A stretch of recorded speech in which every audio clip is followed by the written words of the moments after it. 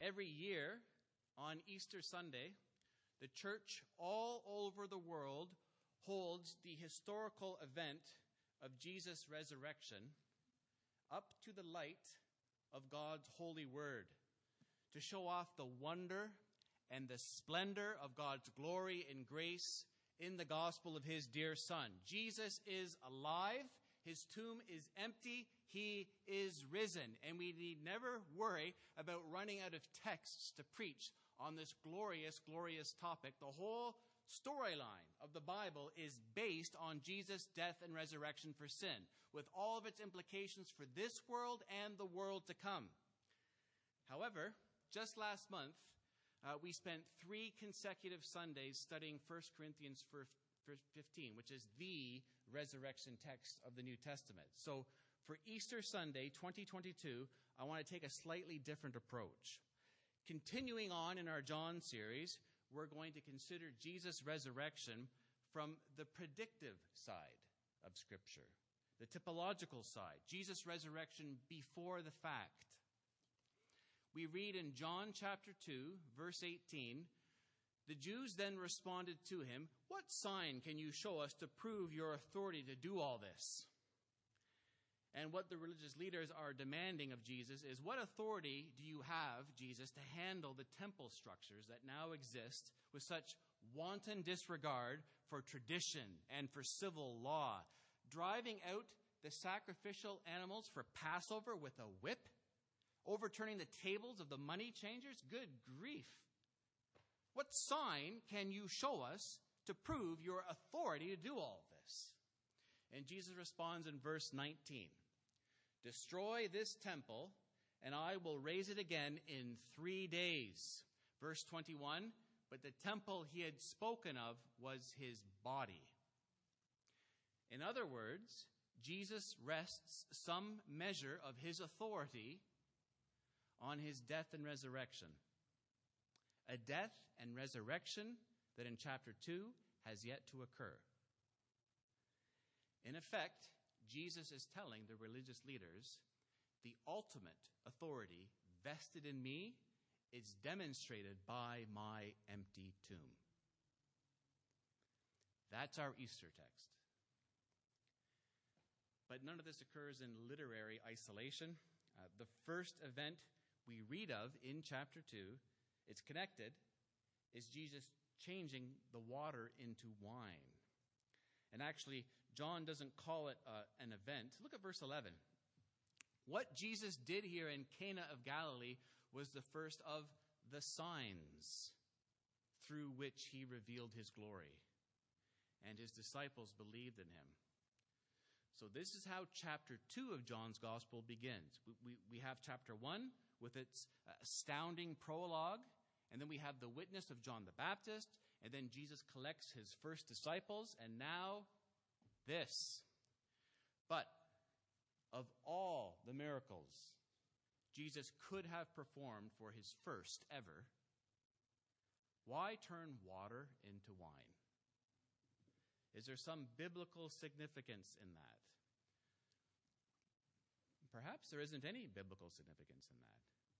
Perhaps this catering emergency took Jesus by surprise, right? His mom was in a bit of a pickle, and so Jesus just stepped in, and he lent a hand without pausing, without putting too much thought into this miracle signifying much of anything, right? Sometimes a cigar is just a cigar. And perhaps Jesus wasn't far enough along in his public ministry to have an honest-to-goodness exorcism under his belt yet, so turning the water into wine became his first miracle ever by default. Is that what this is? Absolutely not. This miracle is incredibly significant. It's deliberate. It speaks. It teaches. Verse 11, what Jesus did here in Cana of Galilee was the first of the signs through which he revealed his glory, and his disciples believed in him. And later, John insists that his own purpose in recording these signs is to convince people that the Messiah, the Son of God, is Jesus. Chapter 20, verse 30. Jesus performed many other signs in the presence of his disciples which are not recorded in this book. But these are written, including this first sign of turning water into wine at Cana, that you may believe that Jesus is the Messiah, the Son of God, and that by believing you may have life in his name. So whatever this miracle portends, we won't be too far wrong in our understanding if we seek to discover how it breeds faith in Jesus. So let's dive in. The wedding at Cana and clearing the temple. Verse 1 of John chapter 2. On the third day, that is 3 days from the exchange between Jesus and Nathanael at the end of chapter 1, and it's only in chapter 1 and here where John provides a careful record of a sequence of days. And what's the grand total of days? 1 week, 7 days. 1 week of activity culminating in the miracle of new wine on the seventh day. An echo of creation week, apparently. John's already drawn attention to creation in his prologue. The good news John proclaims in this gospel reflects a new creation that's already been stated. And now the miracle of water into wine takes place on the seventh day. It takes place on the Sabbath. That's significant because Jesus' performance of redemptive work on the Sabbath later in this gospel, chapter 5, chapter 7, chapter 9, is given the most suggestive theological treatment in the whole New Testament, apart from Hebrews chapter 4. This is a major theme in the Gospel of John. So, on the third day, a wedding took place at Cana in Galilee. That's about 9 miles north of Nazareth. Jesus' mother was there, and Jesus and his disciples had also been invited to the wedding, which suggests the wedding was for a relative or a close family friend. And it's not impossible that Mary had some responsibility for the organization of the catering, hence her attempt to deal with this wine shortage. Verse 3, when the wine was gone, Jesus' mother said to him, "They have no more wine." One of the things I trust we all love about Toronto churches like New City is that we're not just one homogeneous culture. Our families are from all over the world. And one of the places where we really see some cultural difference is at a wedding. A traditional Canadian wedding lasts about 12 hours, including the reception. So 12 p.m. to 12 a.m. is typical if you're one of the diehards who dances the night away, right?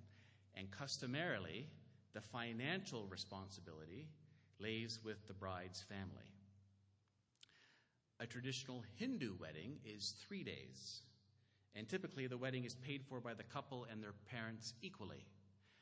A wedding celebration in Jesus' culture could last as long as a week for a virgin, 3 days for a remarrying widow, and the financial responsibility always lay with the groom. But Jesus' culture is a shame culture, and to run out of food or drink at a wedding would be a dreadful embarrassment. It would even lay the groom open to a lawsuit from the aggrieved relatives of the bride. Can you imagine that? Just starting off your marriage with a lawsuit from the in-laws. One of the pastoral internships I did back in the day was at a very conservative Baptist church here in Toronto, and part of my duties included teaching the adult Sunday school class over the summer. I was 28 years old at the time, and one Sunday morning I was preaching this passage, and I received a great deal of flack from an older sister in Christ who couldn't countenance the notion that Jesus either drank or created real wine. It was grape juice, obviously. But that idea is just silly. It's wine. I didn't say that to her in that way at the time, but I'm saying it now. That idea is just silly. In verse 10, the head steward expects that at this point in the celebration, some of the guests would have had too much to drink, and the Greek verb refers to inebriation. On the other hand, wine in the ancient world was diluted with water, between 1/3 and 1/10 of its fermented strength. Undiluted wine, like the wine we buy today at the LCBO, that was viewed as strong drink and earned much more disapprobation. But here's the real question. What was Mary expecting of Jesus when she voiced her complaint? Was she merely passing along the sad news without any explanation at all? Isn't it a pity, son? They're all out of wine. We're going to have to drink water now. I mean, that's the death sentence at any wedding. Well, that can't be right, because in verse 5, Mary's instructions to the servants prove that she's actually expecting something from Jesus. Was Mary anticipating a miracle? How could she be? At this point, Jesus has never performed a single miracle in his life. This section ends by insisting this is the first of Jesus' miracles. Verse 11. So what was Mary expecting from her son? I don't think she was expecting him to perform a miracle. I think it's more likely she turned to Jesus because she had learned to rely upon his resourcefulness. The traditions that make Mary a widow at this period are very plausible. Joseph never appears again after the episode in the temple in Luke chapter 2 when he's 12 years old. We never hear from him again. And Jesus himself was known not only as the carpenter's son in Matthew 13:55, but as the carpenter in Mark 6:3. So if you went to Nazareth and asked for the carpenter, Jesus was your man, not Joseph. So apparently, up to this point, the family fortunes had depended on Jesus' manual labor. And like any widow, Mary had leaned hard on her firstborn son, and how easy that must have been if your firstborn son is Jesus. But Jesus' response to Mary is enigmatic. Verse 4, "Woman, why do you involve me?" Jesus replied. Now, this form of address, woman, gune, though it's courteous enough, it's not the form of address preferred by a son addressing his much-loved mother. It's not an endearing term. And when Jesus addresses Mary from his cross, he uses the same expression, doesn't he? Chapter 19, verse 26. When Jesus saw his mother there and the disciple whom he loved standing nearby, he said to her, "Woman, here is your son." English equivalents for this word are hard to come by. Woman is too distant in English, and it's possibly too condescending. If a man today in our culture were to say, "Woman, why do you involve me?" It smacks of male chauvinism, right? But "dear woman" is too sentimental, and some translations go that way.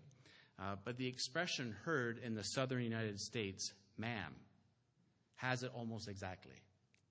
Except that well-brought-up children in the South address their mothers with that term. "You done with your food, honey?" "Yes, ma'am." And that's precisely how this term does not function on Jesus' lips. So, verse 4, "Ma'am, why do you involve me?" The tone isn't rude, but it's certainly abrupt. And at the very least, the expression is a measured rebuke. Don Carson writes this: "We must not avoid the conclusion that Jesus, by rebuking his mother, however courteously, declares at the beginning of his ministry his utter freedom from any kind of human advice, agenda, or manipulation. He has now embarked on his ministry. He has now embarked upon the purpose of his coming into the world. His only lodestar, that's a star that's used to guide the course of a ship, his only lodestar is his heavenly Father's will." We see that over and over again in John's Gospel. But this change now at the age of 30 must have been extremely difficult for Mary. Can you imagine? She's his mother. She'd borne him, nursed him, taught him to speak, watched him fall over as he learned to walk, and apparently had also come to rely on Jesus as the family provider. But now, at 30, Jesus has entered into his purpose for coming into the world, which means everything, even family ties, must be subordinated to his divine mission. Mary could no longer view Jesus as other mothers viewed their sons. She could no longer be allowed the prerogatives of motherhood. But that's not callousness on Jesus' part. It's necessary. Just like every other person in the world, Mary must come to Jesus as the promised Messiah, the Lamb of God who takes away the sin of the world, her sin, her Savior. She mustn't dare presume to approach Jesus on some kind of insider's track. And that applies to Jesus' half-brothers as well. But for no one could this lesson have been more difficult than for Mary. And perhaps this is part of the sword Simeon said would pierce her own soul in Luke chapter 2:35. But here's the thing. What reason does Jesus give for the distance he maintains between his mother and himself? "Woman, why do you involve me?" Jesus replied. "My hour has not yet come." That is the hour of his glorification. This term, hour, comes up over and over again. The hour of his glorification, the appointed time for Jesus' death, resurrection, and exaltation. The cross. Now, of course, Mary has no idea what he's talking about. But this captures the reader's interest. This is only chapter 2, right? So the reader starts asking questions. What does this hour mean? What does Jesus, what's he talking about? When does this hour come? It just kind of stays in our brain to think about it. And by whetting the reader's curiosity, John is encouraging a more thoughtful reading of his book. And again, he expects us to read his gospel of Jesus Christ more than once. So we pick it up again later on. Jesus' mother shakes off her son's gentle rebuke, and she exemplifies the best kind of persevering faith. She still doesn't know what Jesus is going to do, but she's committed the matter to him and trusts him. Verse 5, his mother said to the servants, "Do whatever he tells you." Nearby stood 6 stone water jars, verse 6, the kind used by the Jews for ceremonial washing, each holding from 20 to 30 gallons. So maybe 150 gallons altogether. And these 6 water jars are made of stone, because stone, being more impervious than earthenware, doesn't contract uncleanness. It's more suitable for ceremonial washing. Bear in mind, this is a Jewish wedding. And in the context of a wedding feast, there would be the ritual washing of certain utensils as well as the guests' hands. But as we'll see, this story is representative of the broader question of the place of all Jewish ceremonial washings, of the Old Covenant law altogether. And the purpose of these stone jars provides a clue to one of the meanings of the story. So keep what I'm about to say in your back pocket as we read the rest of the text, all right? The water represents the old order of Jewish law and custom, which Jesus, the Messiah, replaces with something better. With the first miracle he ever performs, his first sign, Jesus sets up nothing less than an old covenant, new covenant contrast. Something bound up directly with him, the inaugurator of the new covenant. Do you recall what John wrote in chapter 1, verse 16? In the prologue, "Out of his fullness we have all received grace in place of grace already given." What does that mean? The next verse explains it, verse 17. "For the law was given through Moses. Grace and truth came through Jesus Christ." The grace and truth that came through Jesus Christ is what replaces the law covenant of Moses, a grace already given. Yet the law covenant itself is understood to be an earlier display of God's grace, right? So out of his fullness, we have all received grace in place of grace already given. I'm going to unpack that in a bit, but if you're confused, just bear this one thing in mind for now. The water represents the old order of Jewish law and custom, which Jesus, the Messiah, replaces with something better. Verse 7, Jesus said to the servants, "Fill the jars with water," so they filled them to the brim. And that is an essential detail to this story, to the brim. Verse 8, then he told them, "Now draw some out and take it to the master of the banquet." And this is where we might get thrown for a loop. The usual interpretation of these verses is that after the servants fill the 6 water jars to the brim, Jesus turns the water inside the 6 water jars into wine. Jesus then asked the servants to draw out some of the freshly made wine from the water jars and take it over to the master of the banquet to sample. I don't think that's right. I mean, I've heard that story 1,000 times. I don't think that's right. I don't think that's what happened. But that understanding of events impacts how we interpret the significance of Jesus' first miracle. So we got to do hard. We got to try hard to get this right. If that were correct, all right, the sheer quantity of water turned into wine, 150 gallons worth, becomes symbolic of the lavish provision of the new age Jesus inaugurates. I don't think that's right. A number of commentators have pointed out that the verb draw in verse 8 is used for drawing water from a well. That's how John uses it in chapter 4, verse 7, and chapter 4, verse 15. 4:7. When a Samaritan woman came to the well to draw water, Jesus said to her, "Will you give me a drink?" 4:15. "Sir, give me this water so that I won't get thirsty and have to keep coming here to this well to draw water." In other words, to use this verb consistently, properly, it would mean after the water jars had been filled to the brim, the servants then went to a well, drew water from that well, and that well water was the source of the water that Jesus turned into wine. If that's correct, it changes everything, because it means the water Jesus turns into wine isn't water from the stone jars used by Jews for ceremonial washing. The jars do nothing. They just stand off to the side, filled to the brim, preaching a silent sermon. And the word "now" in verse 8 might be taken to support this view. Up to this time, the servants had drawn water to fill the vessels used for ceremonial washing. Now they are to draw for the feast that symbolizes the Messianic banquet. That day when the Messiah's people would sit with their king at his table and feast and celebrate his victory and his rule.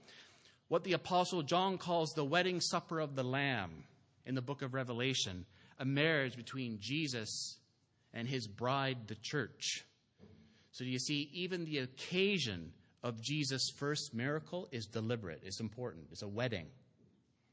And filling jars with such large capacity to the brim then indicates that the time for ceremonial purification is completely fulfilled. But this new order, symbolized by the wine, could not be drawn from jars so intimately connected with merely ceremonial purification. So let's just read John's account through in one shot and then go to Mark's gospel for an explanatory parable that fills everything out. Look at verse 6. Nearby stood 6 stone water jars, the kind used by the Jews for ceremonial washing. Like, he draws our attention to it, each holding from 20 to 30 gallons. Jesus said to the servants, "Fill the jars with water." So they filled them to the brim. Then he told them, "Now draw," and the words "some out" are not in the Greek text.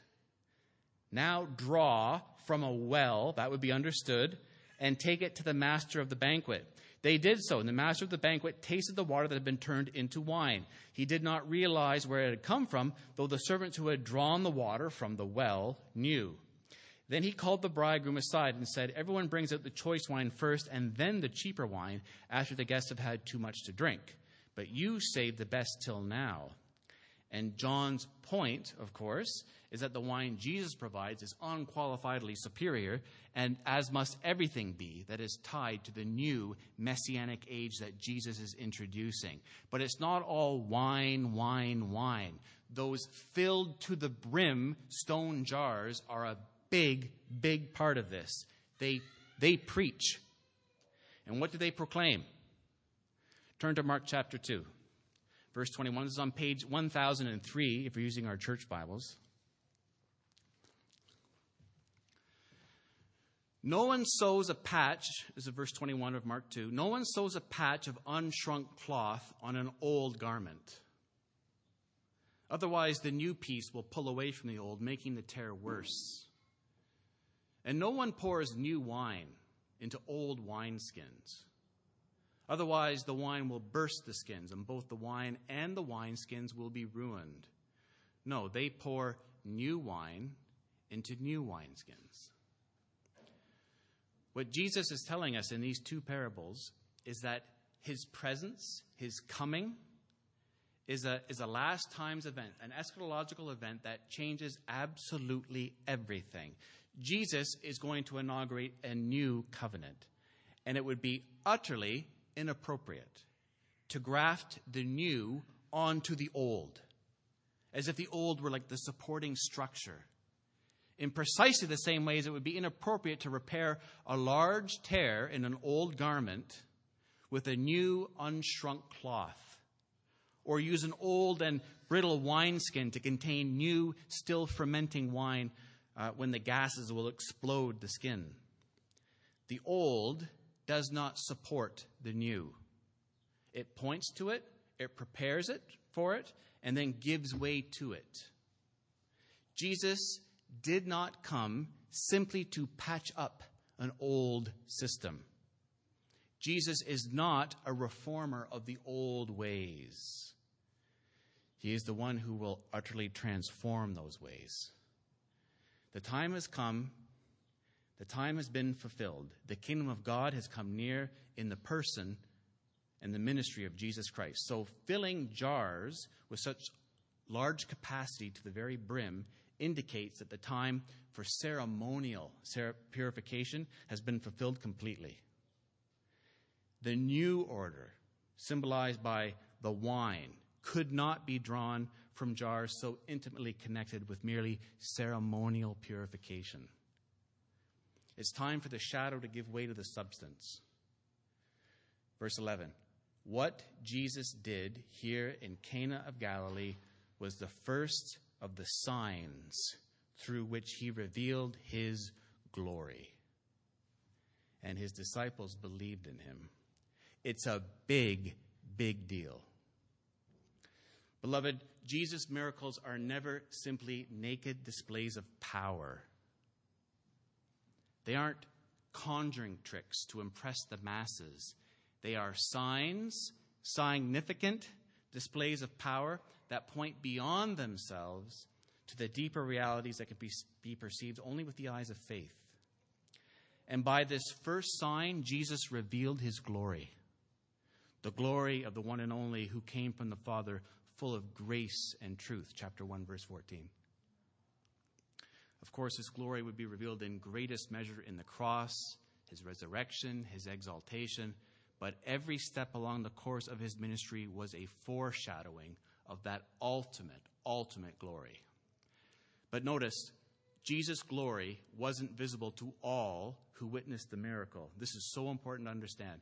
John doesn't want us to identify the glory with the miraculous display. The servants, they saw the sign, but not the glory. But the disciples, by faith, perceived Jesus' glory behind the sign, and they put their faith in him. Again, this is linked to John's purpose statement, the reason why he wrote this gospel in the first place. Jesus performed many other signs in the presence of his disciples, which are not recorded in this book, but these are written that you may believe that Jesus is the Messiah, the Son of God, and that by believing you may have life in his name. Verse 12. After this, he went down to Capernaum with his mother and brothers and his disciples. There they stayed for a few days. And now we come to our second point. When it was almost time for the Jewish Passover, Jesus went up to Jerusalem. And what does our Lord find when he arrives in the capital city?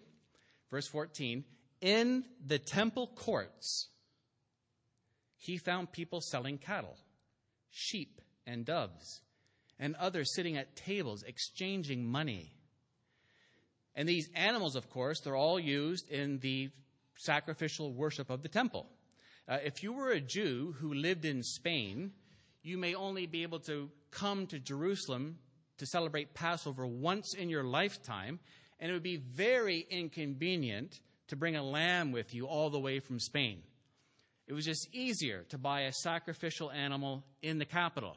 And worshipers used to buy sacrificial animals across the Kidron Valley on the Mount of Olives. But now the service is being offered in the temple courts, specifically in the court of the Gentiles, the outermost court of the temple. Gentiles were kept separate from Jews. That's the way Jews wanted it, segregated. But if things got really busy, like at Passover, where you have thousands and thousands of pilgrims coming to Jerusalem, and you needed some extra room to accommodate everybody, then the court of the Gentiles could serve very nicely. I mean, who cares if you're inconveniencing the sons of Ishmael, right? As well, there was a temple tax that had to be paid.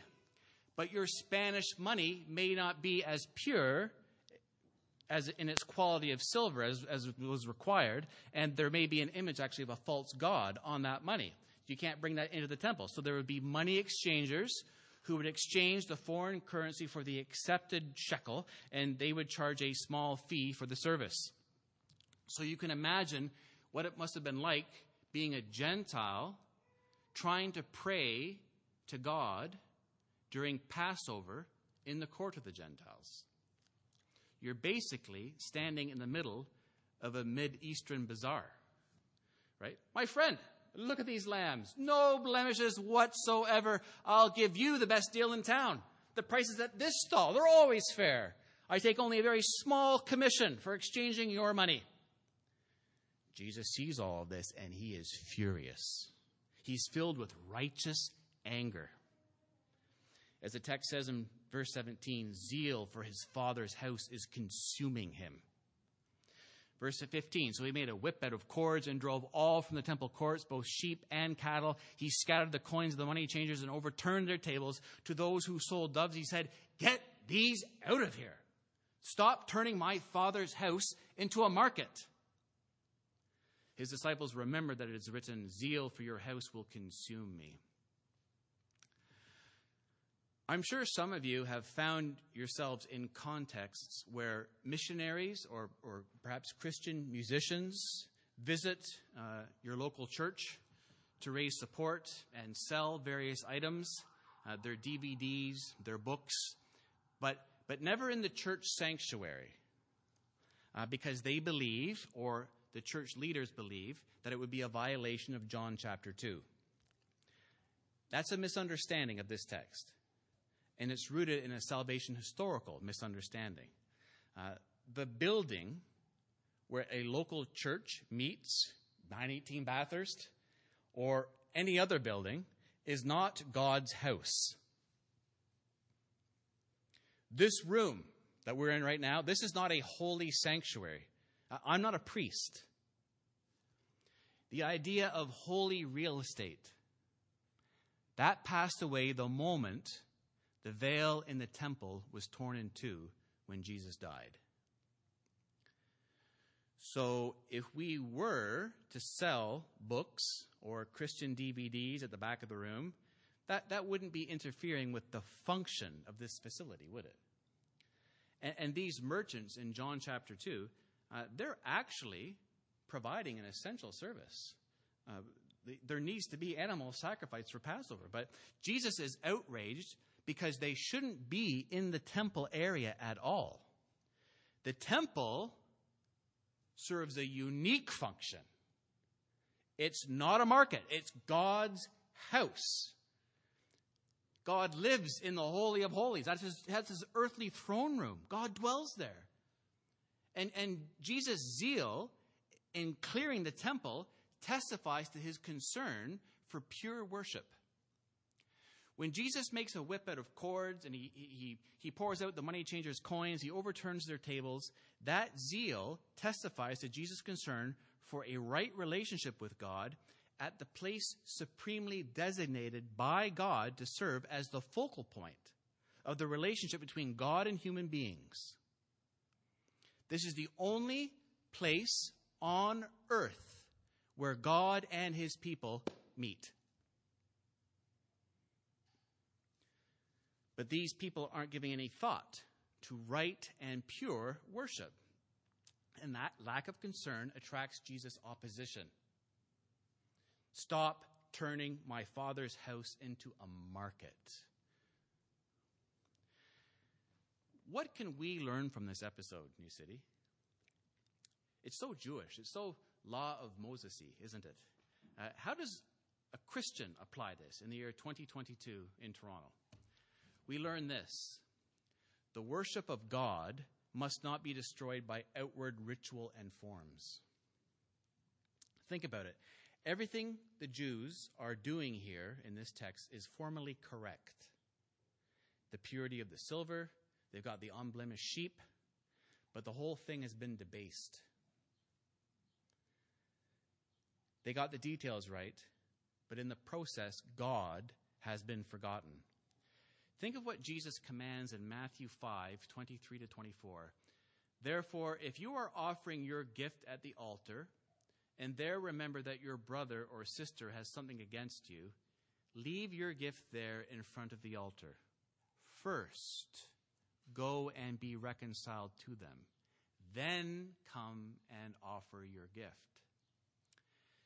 Yes, this person has come to perform a religious duty. In this case, they're offering a sacrifice at the temple altar, but they've offended their brother or sister. And Jesus insists it's far more important that they be reconciled to the other Christian than discharge their religious duty. Because our worship is just all pretense and sham if we've behaved so poorly that our brother or sister in Christ has something against us. It's more important to be cleared of the offense than to show up for Sunday worship at the regular hour and sing songs to one another with tears coursing down our cheeks, praying with the tongues of angels, and taking the Lord's Supper together. That's just rank hypocrisy. The worship of God must not be destroyed by outward ritual and forms. Forget the worship service. First, be reconciled to your brother. First, be reconciled to your sister. Only then worship God. People love to substitute ceremony for integrity, purity, and love, and Jesus won't have it. Verse 18, the Jews, that is the Jewish leaders, then responded to him, "What sign can you show us to prove your authority to do all this?" And these men are perfectly within their rights to ask this question. They have the authority, they have the obligation to ask where Jesus gets his authority. I mean, they're the religious leaders of the nation. Where does this man get his authority to overturn tables, empty money containers, fashion whips out of cords, and drive out the sheep and oxen that's going to be used in sacrifice? This is serious, serious stuff. Jesus is interfering with the ability of God's covenant people to celebrate Passover. But notice, they've sidestepped the issue, right? Get these out of here, Jesus says. Stop turning my Father's house into a market. That's the issue. And they're not dealing with the substance of his accusation. The issue of whether what Jesus has criticized in their behavior is a just criticism. They seem actually to kind of acquiesce that he may have a valid point, but they're saying, that's not for you to tell us, bub. These men are more interested in their power than in doing what's right. They want to preserve their religious and political influence. So instead of repenting and getting the people's worship of God back on track, they instead demand of Jesus a sign to prove to them that he has God-sanctioned authority to criticize their practice. They're saying, authenticate yourself to us. What sign can you do to prove your authority to do all of this? And the answer Jesus gives them is shocking. Verse 19. Destroy this temple, and I will raise it again in 3 days. Destroy the temple. Destroy the temple for 3 days or 1 minute. It doesn't matter. This is God's throne room. This is where sacrifice is made for sin. How can Jesus talk this way? These religious leaders don't have a clue what Jesus is talking about, and at this point, neither do his disciples. We read in verse 22 that the turning point in their understanding is the combination of Jesus' resurrection from the grave and a fresh grasp and belief in the scriptures. But at this point, they're absolutely mystified. Verse 19, destroy this temple, and I will raise it again in 3 days. They replied, it has taken 46 years to build this temple, and you're going to raise it in 3 days? But the temple he had spoken of was his body. In other words, in the first place, Jesus himself is the ultimate meeting place between God and his people. That's what the temple was.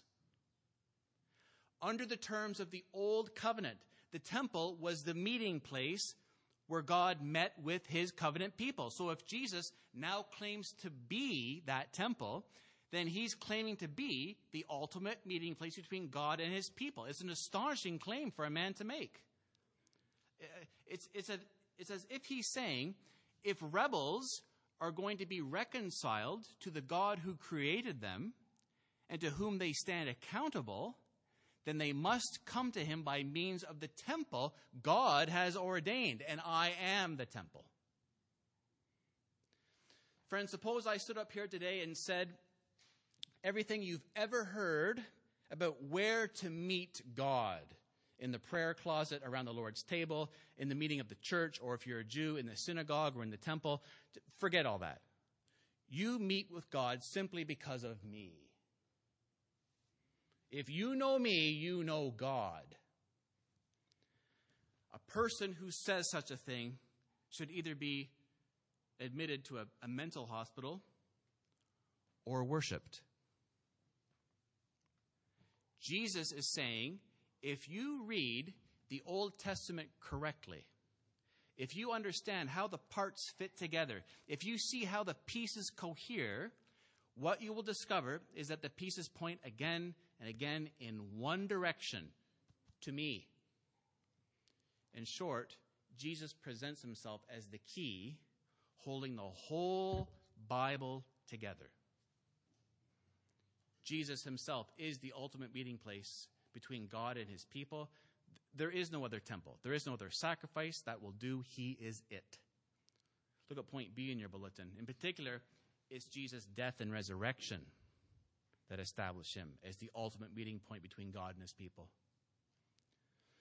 What Jesus says is, destroy this temple and I will raise it again in 3 days. Not, I am the temple. He says, destroy this temple and I will raise it again in 3 days. Already in chapter 1, verse 14, in the prologue, the Apostle John has used tabernacle language of Jesus, right?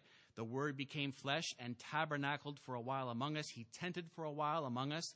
So we've already had a preliminary announcement of these things. Jesus himself is the tabernacle. Jesus himself is the temple. He's the place where you really do meet with God. Now we go one step further. Not only in his incarnation, in who he is as the God-man, is Jesus this temple where you meet God. But in particular, you meet with God in this temple on account of its destruction and resurrection. Destroy this temple, and I will raise it again in 3 days.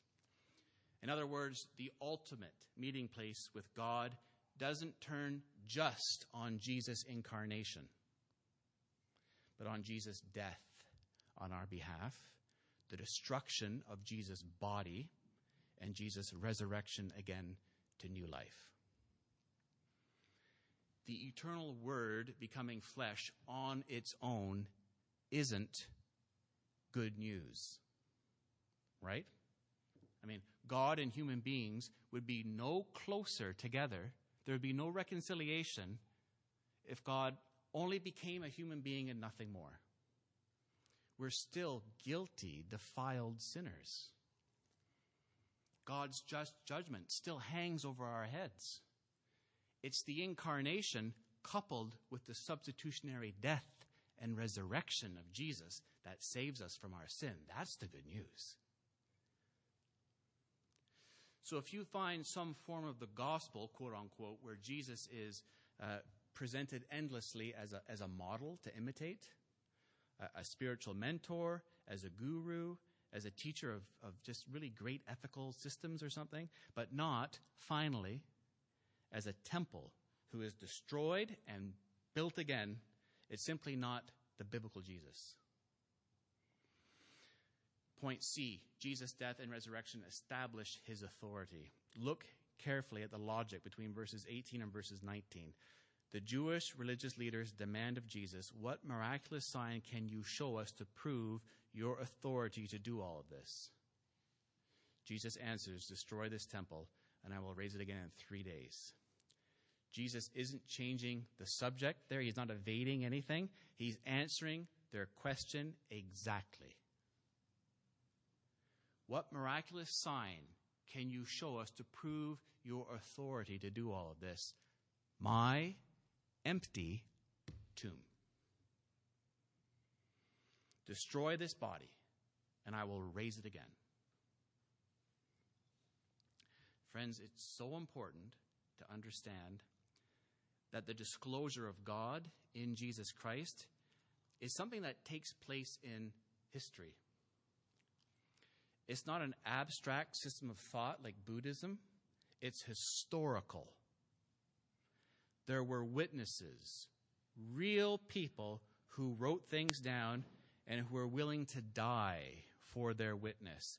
Be warned, biblical Christianity does not put itself forward as one possible opinion amongst many. Christianity puts itself forward as the disclosure of God in real history, divine disclosure that was witnessed. You cannot simply take it or leave it. You can run from it, you can deny it, you can slander it, but you cannot approach it like a buffet table. I'll have some of this, and I'll have some of that, but no, I don't like that, not this, not the other thing, I don't like that stuff. Christianity is the ultimate disclosure of God himself in the God-man, Christ Jesus, attested finally by his resurrection from the grave. And it was massively witnessed. Verse 22.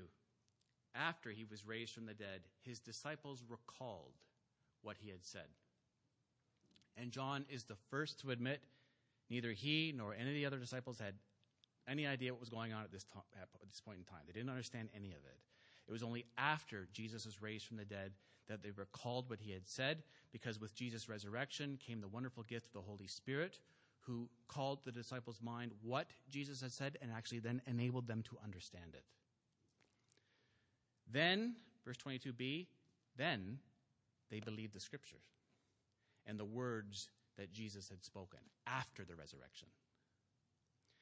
And friends, it's my prayer this morning that there may be someone here today who has walked through those doors this morning who has not trusted in Jesus Christ, but who now, by God's enabling grace, may confess this same glorious truth. I too believe the scriptures and the words that Jesus spoke. I see it now. The temple must be destroyed and it must be raised again. The temple is Jesus' body. I believe it. I believe it is Jesus' death and resurrection that establishes him as the ultimate meeting place between God and his people. I believe that. I believe it's Jesus' death and resurrection that establishes his authority over this universe, over my life. I believe the scripture and the words Jesus has spoken. Amen.